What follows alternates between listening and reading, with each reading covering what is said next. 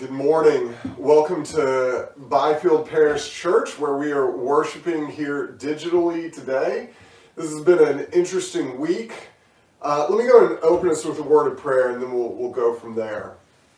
Dear Lord, thank you for the opportunity to be your people in the world during challenging times, Lord. I know it's been a frustrating season in many ways, and I know this week especially is a source of frustration for many, Lord. So I just pray that you'd be with us, that you'd help to give us the wisdom and the understanding for how to navigate situations that are challenging for us, Lord. And I just pray that you would be with all of those who are affected by COVID right now and those that are struggling with other things in their lives.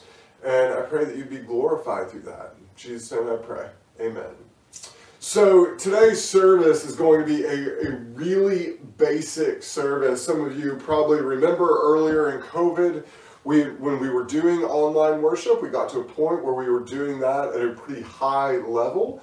This Sunday is much more like would be the case on a Sunday where it snows. We didn't have a lot of warning about how this week was going to unfold here at Byfield Parish. I do want to give a little bit of information without giving any specifics that individual people may not want shared about them. I will say that around Thursday evening last week, it became increasingly clear that multiple people at Byfield were positive for COVID. And so as that became increasingly clear, we reached out to those that we thought maybe had been impacted.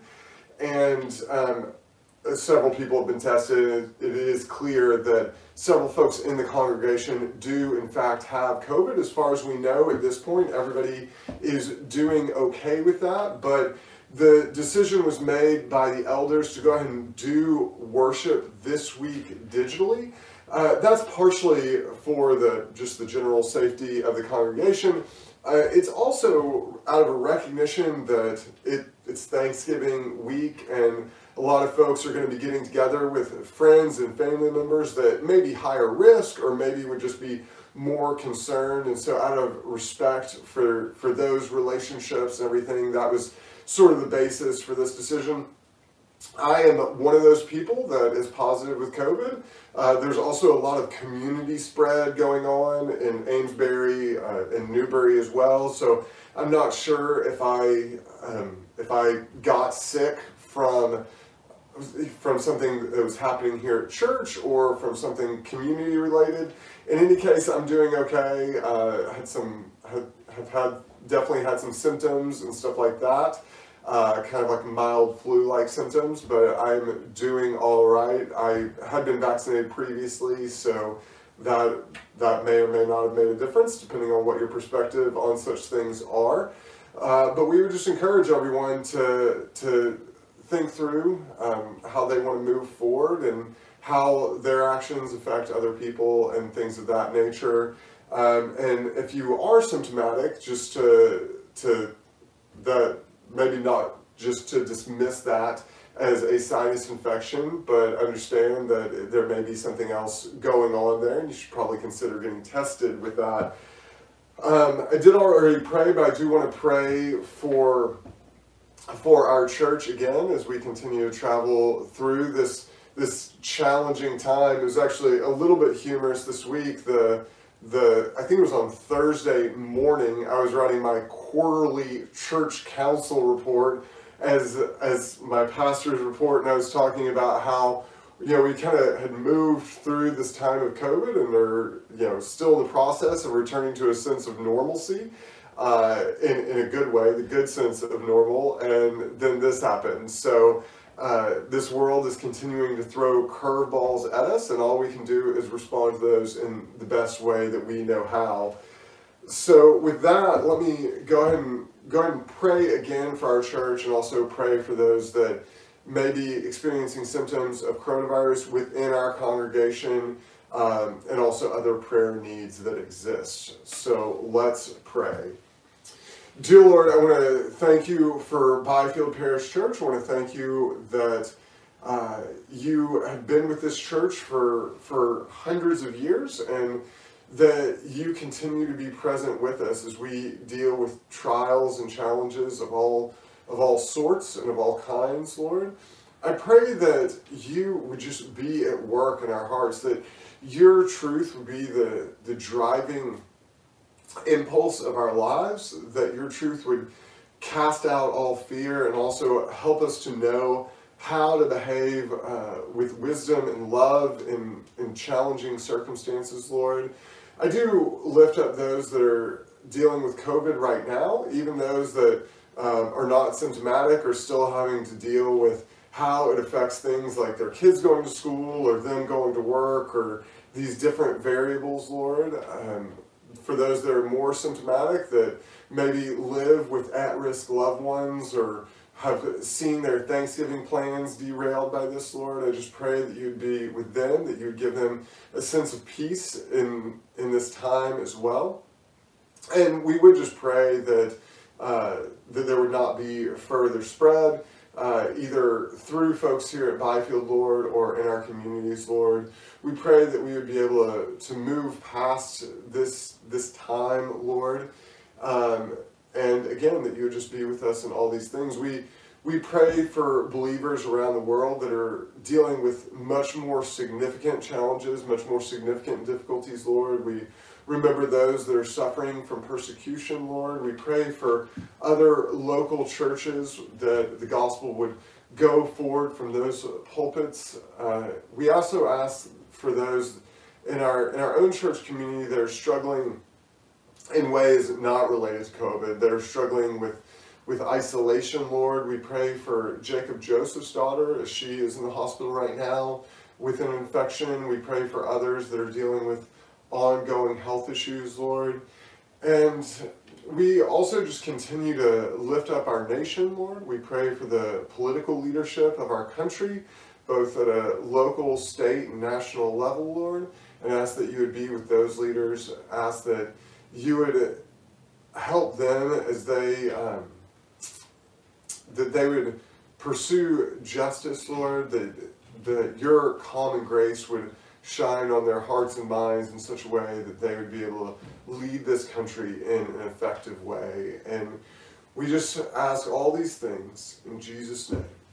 Amen. So this morning we are going to be continuing in our series in 1 Corinthians.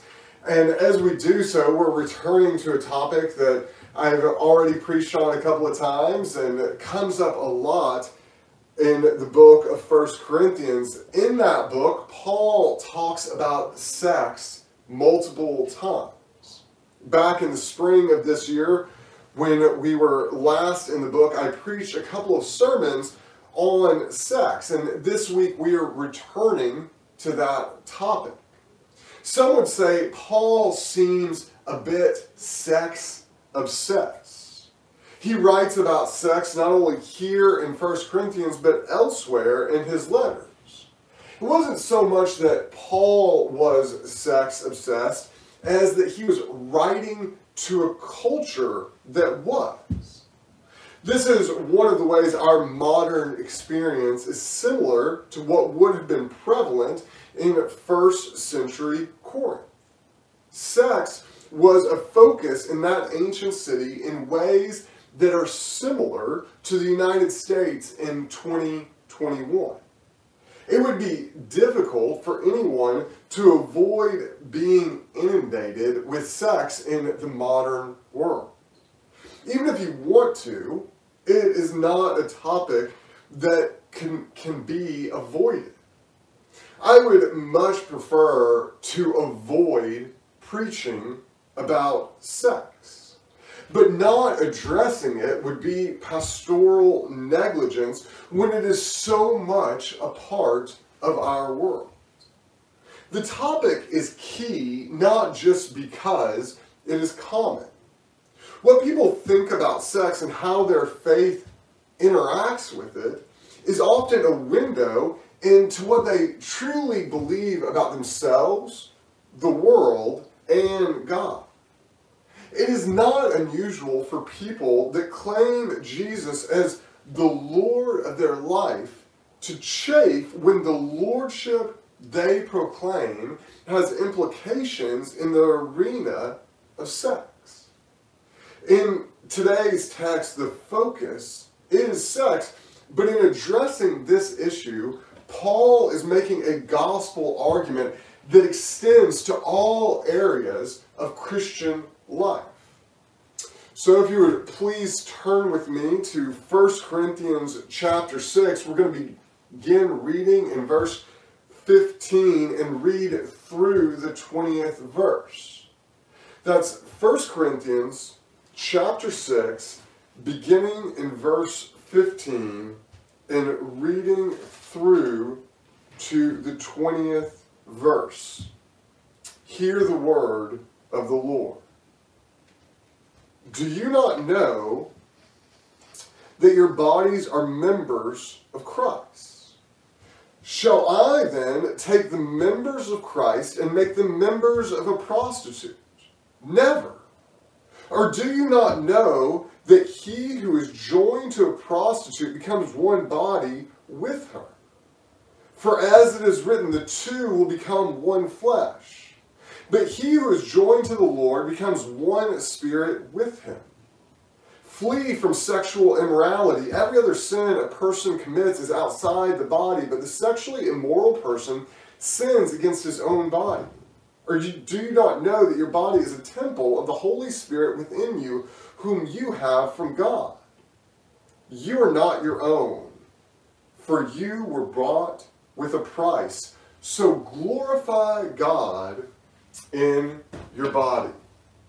Amen. The grass withers and the flowers fade, but the word of the Lord remains forever.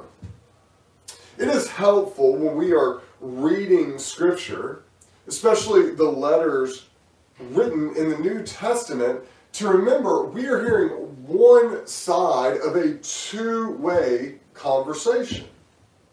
Paul is addressing the matters that come up in his writings because word has gotten back to him. These things are happening in the churches he is responsible for.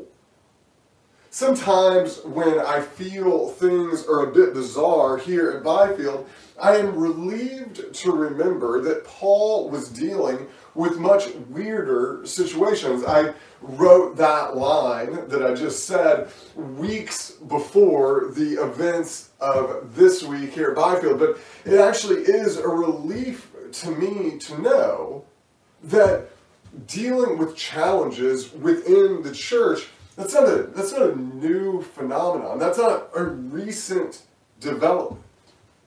Paul was applying gospel truth in circumstances where the people he was writing to were strongly influenced by the situation he lived in.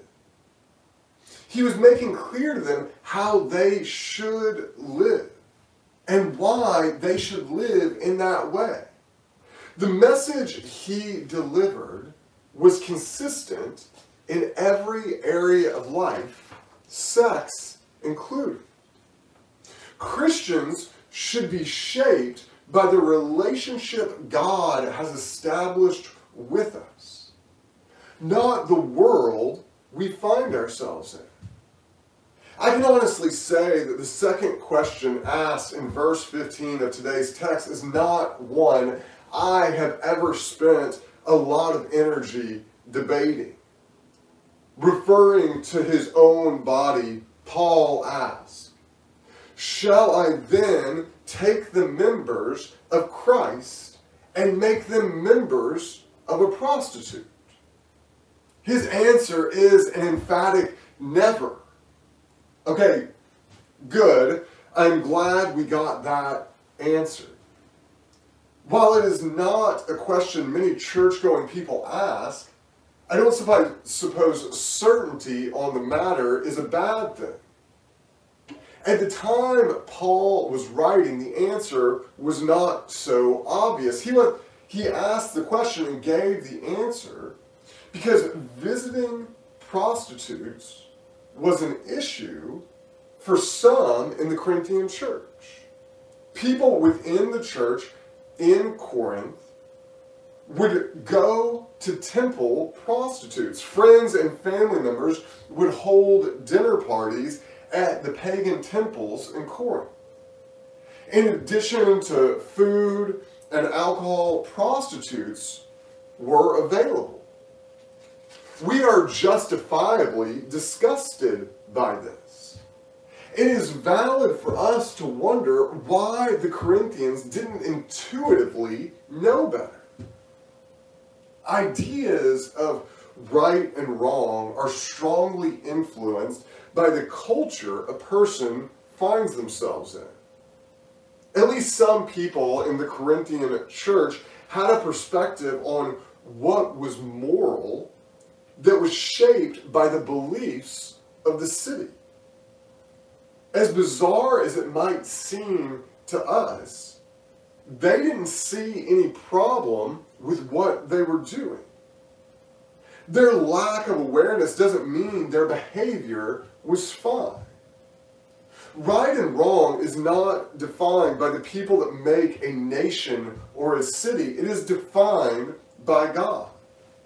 Some cultures have a greater awareness of what is right in a particular area. Others struggle in specific ways. Every culture falls short in some areas. Like people, every culture suffers from depravity. One of my trips to Haiti several years back, I had a conversation with my friend there. I may have relayed this conversation before. Something very bad had just happened. I don't even remember what it was, that reflected very poorly on the nation of Haiti and its people. My Haitian friend was upset and ashamed. In our conversation, it became apparent that he thought America, the United States, was pretty close to perfect. His experience with Americans was with these short-term missions trip groups that I led. Everyone we brought was happy and willing to serve. He had gotten into his head, my Haitian friend had, that this is just how Americans are. I told him Americans have our own sins that we don't even notice. He asked me to give him an example. The one that came to my mind was how normal it is in America for a person to completely build their life around their pets. I told my Haitian friend that if he ever visits America, he would be horrified how normal it is to obsess over pets. My point in sharing this conversation is not to make anyone feel guilty over their pets, although if you do feel guilty, you may want to go to God with that. That is something worth reconsidering. The point is that beliefs about right and wrong that come from any culture will not align with what is right and wrong from God's perspective in key ways. We need to make sure we are basing our behavior on God's preferences, not the preferences of our world. We do this through intentionally learning what God wants. At the end of verse 16, Paul writes, "For as it is written, the two will become one flesh." He applies Scripture to the choices the Corinthians are making. Doing so makes it clear what they are doing is not okay. Applying Scripture to the moral decisions we make is not always as straightforward as it is in this circumstance, though. Today, we have to make decisions about how to use technology in medical situations. That is not a question the Bible addresses head on. Abraham and Sarah never had a conversation about in vitro fertilization. The technology was not available. Scripture is the starting point for determining how we should live. We also need the Holy Spirit. He who is joined to the Lord becomes one spirit with him. The Holy Spirit teaches us how to respond in the face of life's ambiguities. We need the Spirit to help us in many of the decisions we make, so we aren't just relying on what the world tells us is okay. To benefit from the Holy Spirit to the greatest extent, we need to allow that unity to be made complete. Christian community and prayer are both means through which we grow in the Spirit. Too often Christians complain they feel unsure about what the Holy Spirit would have them do in difficult situations, when they have made no effort to be one with the Spirit. One thing that is clear, without too much clarification from the Holy Spirit, is that all Christians should flee from sexual immorality. You will frequently hear it said in our world that Christians are the ones who are sex obsessed. I mean, why is it so important? Aren't all sins the same in the eyes of God? That's not actually what the Bible says. There are verses where certain sins are described as more worthy of judgment. However, it is true that all sin separates us from God. James 2:10 says, "Whoever keeps the whole law but fails in one point has become accountable for all of it." Romans 6:23 lets us know that the wages of all sin is death. These verses tell us sexual sin is particularly problematic. Every other sin a person commits is outside the body. But the sexually immoral person sins against his own body. This particular type of sin is particularly damaging. It damages the person sinning. To better understand why this is, we have to remember what sex is. Sex was made by God to be a psycho-spiritual, physical act. As such, its misuse affects every area of our being. The problem with Christians' focus on sexual immorality is that it is often directed solely at others, the majority of which don't even claim to be Christians. Same-sex attraction and the 300 to 500% growth in the number of people identifying as transgender in our society in recent years gets a lot of attention. It is valid to feel concerned at how many sexual behaviors that used to be considered problematic are now widely accepted in the United States. It is a reminder our culture is not a good source of information on how to live. Pointing out what the Bible has to say about what is happening in our world is fair enough. Sexuality is one area where our society is falling apart. A few months back, there was an article on the Gospel Coalition website. The author gave ample evidence for the dreadful outcomes that are resulting from the way heterosexual sex is being pursued in our present world. She wrote, "Our movies and media lead us to expect that movie-like sex happens spontaneously after a few drinks with an attractive partner picked up on a dating app. But the relaxed nature of the hookup culture, which is supposed to make casual sex easier, ends up muting it altogether. Turns out people like to have sex with people they like. Whoever would have thought? Sharing intimacy casually with a near stranger doesn't feel safe or enjoyable, or, we'd add, honorable. Unfortunately, this common cultural approach to sex doesn't stop at the doors of the church.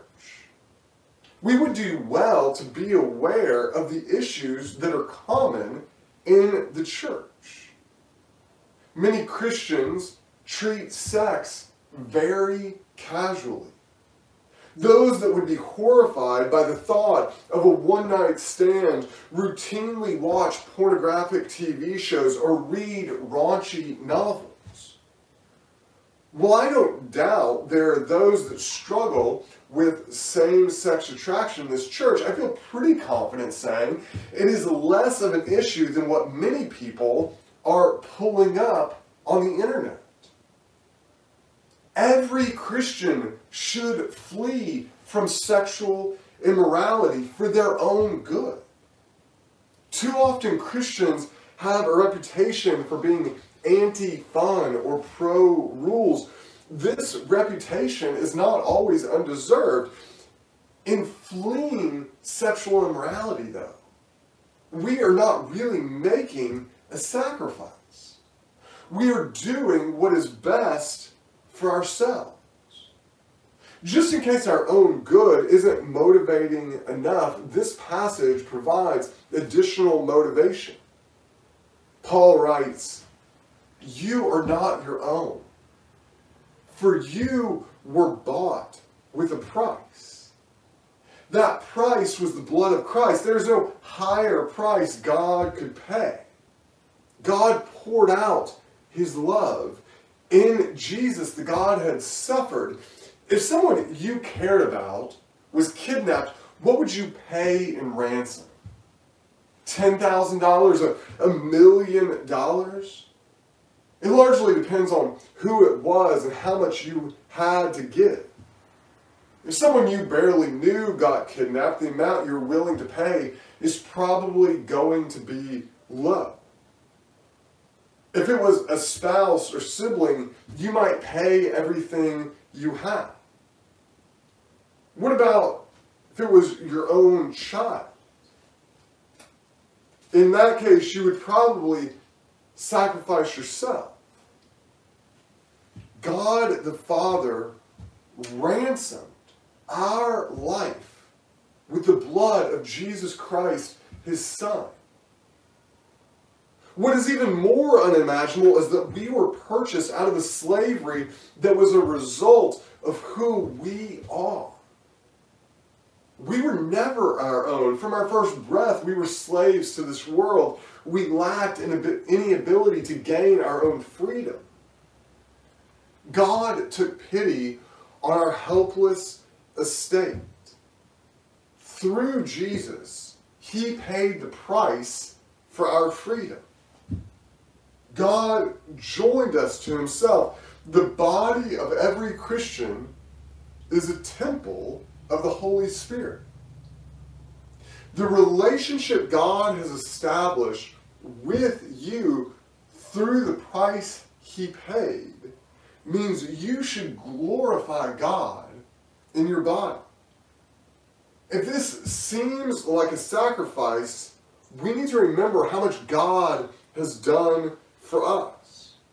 We have been joined to God. Apart from him, our lives could only end in despair. With him, we participate in his life. The loss of a destructive worldly pleasure is an insignificant cost. It's the equivalent of marrying the love of your life even though they have a peanut allergy. Listen, I like peanut butter as much as the next guy, but giving it up for love would be nothing. Glorifying God with our bodies is not just a sexual thing. The same logic Paul uses in these verses could easily be applied to any act. Being a glutton may not be as damaging as sexual immorality, but it is still something we should flee. Fixating on being in shape to an extreme extent at some point becomes a problem. Every physical act is a chance to manifest God's glory. Your body is a temple of the Holy Spirit. We should use our bodies accordingly. Our relationship with God should determine the way we behave in every area of our lives. We are temples of the Holy Spirit. Jesus' blood, which purchased our redemption, made this state of affairs possible. The first question Paul asked in the verses we looked at today is, do you not know that your bodies are members of Christ? Think about that question. Do you not know that your bodies are members of Christ? If we are considering whether any action is appropriate, we can think about the fact that we are members of Christ. Years ago, there was the WWJD fad. Everyone wore the bracelets with the acronym that stood for What Would Jesus Do? This isn't a bad question to ask, although some rightly pointed out that Jesus had capabilities we lack. Sometimes the answer to WWJD is that Jesus would perform a miracle. In the face of a storm, he would force it to cease. If food ran short on a hike with friends, he would multiply what was available.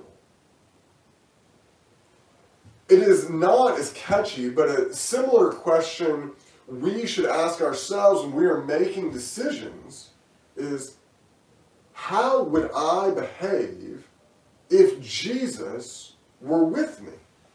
That's HWIBIJWWM. I don't think anybody is going to be printing that on any bracelets anytime soon. You can trademark it if you want, but it's probably not worth the effort. The truth is that we are, in a real way, we are part of the body of Christ. We are temples of the Holy Spirit. Our lives should be lived with the knowledge of this fact. Certain behaviors are obviously out of bounds when we have this awareness. Any loss that we feel due to what we have gained from God is insignificant. Our lives should be shaped by the relationship God has incorporated us into. The blessings of being part of Christ's body, the blessings of being a temple of the Holy Spirit, far outweigh the losses. Let's pray. Dear Lord, we thank you for the opportunity to still, in some small measure, come together to worship today. This is far from ideal. It's incredibly frustrating, Lord. And I just pray that you would be with us, Lord. I pray that we would seek ways to be an extension of Jesus Christ in this world, Lord. I pray that we would keep in mind that the Holy Spirit resides in us, Lord. And as we do so, I ask that our behaviors, our thoughts, our actions would be impacted by that knowledge. I ask all these things in Jesus' name. Amen. Before we close, before we finish up for the day, I would just remind everybody that tithes and offerings can be given online. Thank you for all who do that through that means, and thank you for your continued faithfulness in that regard. The plan would definitely be that we would gather for normal worship next Sunday here at Byfield with Sunday school and all those routine scheduling things as well. I hope that everybody has a wonderful and enjoyable time of giving thanks with their friends and family this Thursday, and I look forward to seeing all of you next week. Go in peace.